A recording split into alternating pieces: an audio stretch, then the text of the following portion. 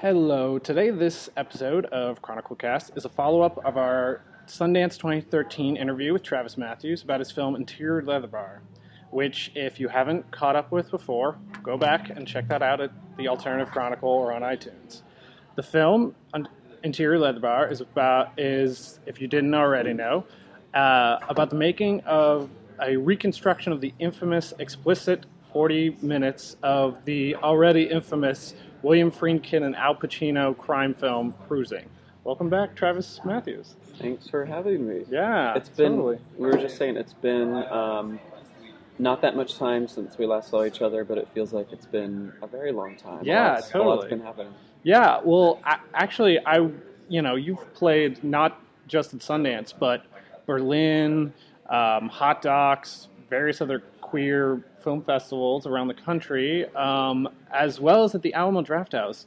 What has been the reception, and how is the film played in those various different places beyond Sundance? You know, it's been from the beginning. I knew the particular ingredients of this. Me and James and us using Cruising as a reference point was, regardless of what we created, it was going to sort of elicit a particular response that was intense and polarized. And we just embraced that from the beginning and, made choices that we felt were right for the film and tried to be uncompromising and daring with what we were doing. And it's played out very much like I thought in terms of, depending upon who you are. I mean, you could probably say this about any movie, but I think with our film in particular, there's a lot of expectations of a particular sort of people going into the film thinking that they're seeing one thing, and it takes people on a ride. Yeah. It's a docufiction that, in a lot of ways, is an experimental film, and some people love that and think it's smart and that it's great how it provokes a lot of discussion and ideas. And other people feel like they're cheated of seeing James Franco shirtless in a leather bar. So, it's like, it's what we signed up for, and I couldn't be happier about it. Yeah, definitely. Well, what certain insights or things that you kind of picked up that either people kind of read it to them or other critics kind of responses to them that you've gotten along the way, from varying points?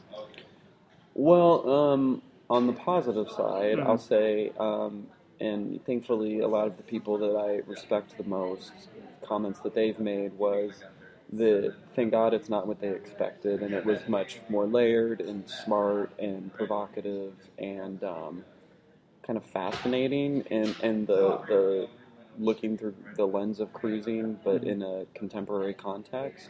And the idea of celebrity, the idea of boundaries, the idea of censorship, all of these things that we wanted to bring up.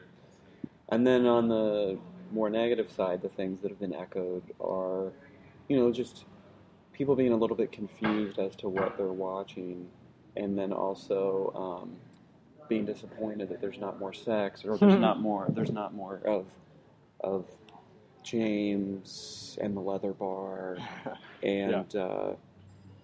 But people continue to question James's intentions, and that's been something for me to acknowledge and not be coy about, while at the same time, like, he needs to speak for himself, or people need to ask him directly if it's not clear to them. Have you felt the pressure sometimes of people kind of putting you, because you are queer and because James is a big question that he's a very private person, to kind of defend that collaboration a bit, or? Sure. Yeah. Sure. And, at some of the gay festivals we've been to, people in the Q&As have said that they don't feel like this is a gay film, and I agree with them. I feel like it's a queer film. And I don't usually, I also tell people, I don't usually make the distinction strongly between, queer and gay, and I don't use the word queer that often. But I do feel like this is a very queer film in how it's constructed, and the things that we bring up, and that it invites different sexualities to have this conversation and to sort of mix together. Yeah. But I feel like my other films I've made are gay. Yeah. Do you know what I mean? Totally. I can make that distinction. Yeah. And whether that is something that an audience member finds interesting and provocative or dismissive is up to Yeah. them. Well, I think it's the conversation that needs to be had about queer cinema. Like, we had new queer cinema. Mm-hmm. We're having this, like, period afterwards. Mm-hmm. And then the question is, what's next, and how does that relate to the larger sphere of cinema and larger sphere of the world? Because, like, Mhm. I feel like in subtle ways, in small ways, we're seeing slightly queering of culture a little bit, Mm-hmm. but it's still very small and isolated for the most part. Mm-hmm. And I do think, like, a film like this, like, takes all those questions, like, really directly. Mm-hmm. You know, yeah, and it is interesting because I mean, I at Sundance when I first saw the film, and subsequently since I've seen it before, me and another colleague, him being straight and me Mm-hmm. being on the queer spectrum, you know, both responded to it completely, and you know, in completely different ways, but like both in a very much like, yeah, this is like definitely a film that we can't stop thinking about, that we can't stop talking about, that we can't stop, you know, debating and wrestling with and everything. But like all like in a very positive sense because there's a clear point of view that I think needs to be more of in general, not just within the queer, you know, cinema world, but the larger world of that. I mean, that's what, and that's a lot of what we hoped to do with Interior. You know, I mean, there's no way to underappreciate or estimate what it means that James is so central to this project. Mhm. You know, it would be a different movie Yeah. without him in it. It wouldn't even exist. Yeah. Do you know what I mean? Or it would exist as something that was a different beast, a different animal. So, you know, us collaborating on this was great because I feel like it is provoking those questions and conversations in ways that Mhm. I don't know how I would have done it otherwise. Right. You know. Definitely. Yeah. I'm also curious too, like, I mean, obviously they're completely different films, but like for you, what has been like some of the major differences between your festival experience with I Want Your Love and then the subsequent release on VOD, which if you have not seen it, listeners, you should go and you should look it up and you should watch it. It's Thank amazing. you. Thank you. But like what's been like the major differences between, you know, that and the subsequent release and this for you? Well, I didn't have a celebrity, and I Want Your Love. Yeah, true. So that's a major difference. I think I Want Your Love brought up questions about explicit sex and whether or not that film was pornography or an art film. Mm-hmm. And that was a major conversation that I had again and again and again. With Interior, there's so many different things that are provoked, and it's on a different stage. Mm-hmm. You know, it's on like sort of gay festival stage, but it's also on like the Hot Dog stage and the Sundance and Berlin stage. So it's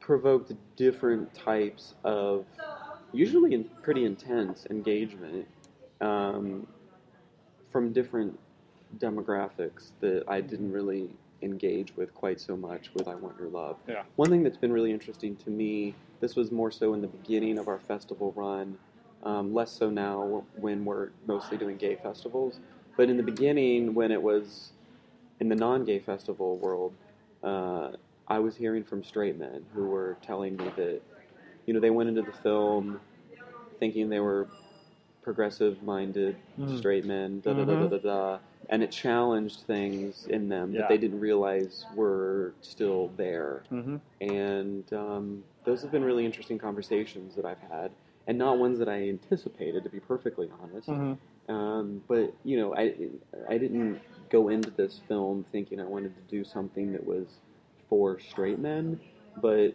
it's certainly been gratifying for me to have those conversations with straight men around sexuality and gay sexuality, because I have to assume that that's probably the hardest demographic to really get to have that kind of authentic conversation with, Right. you know. Totally.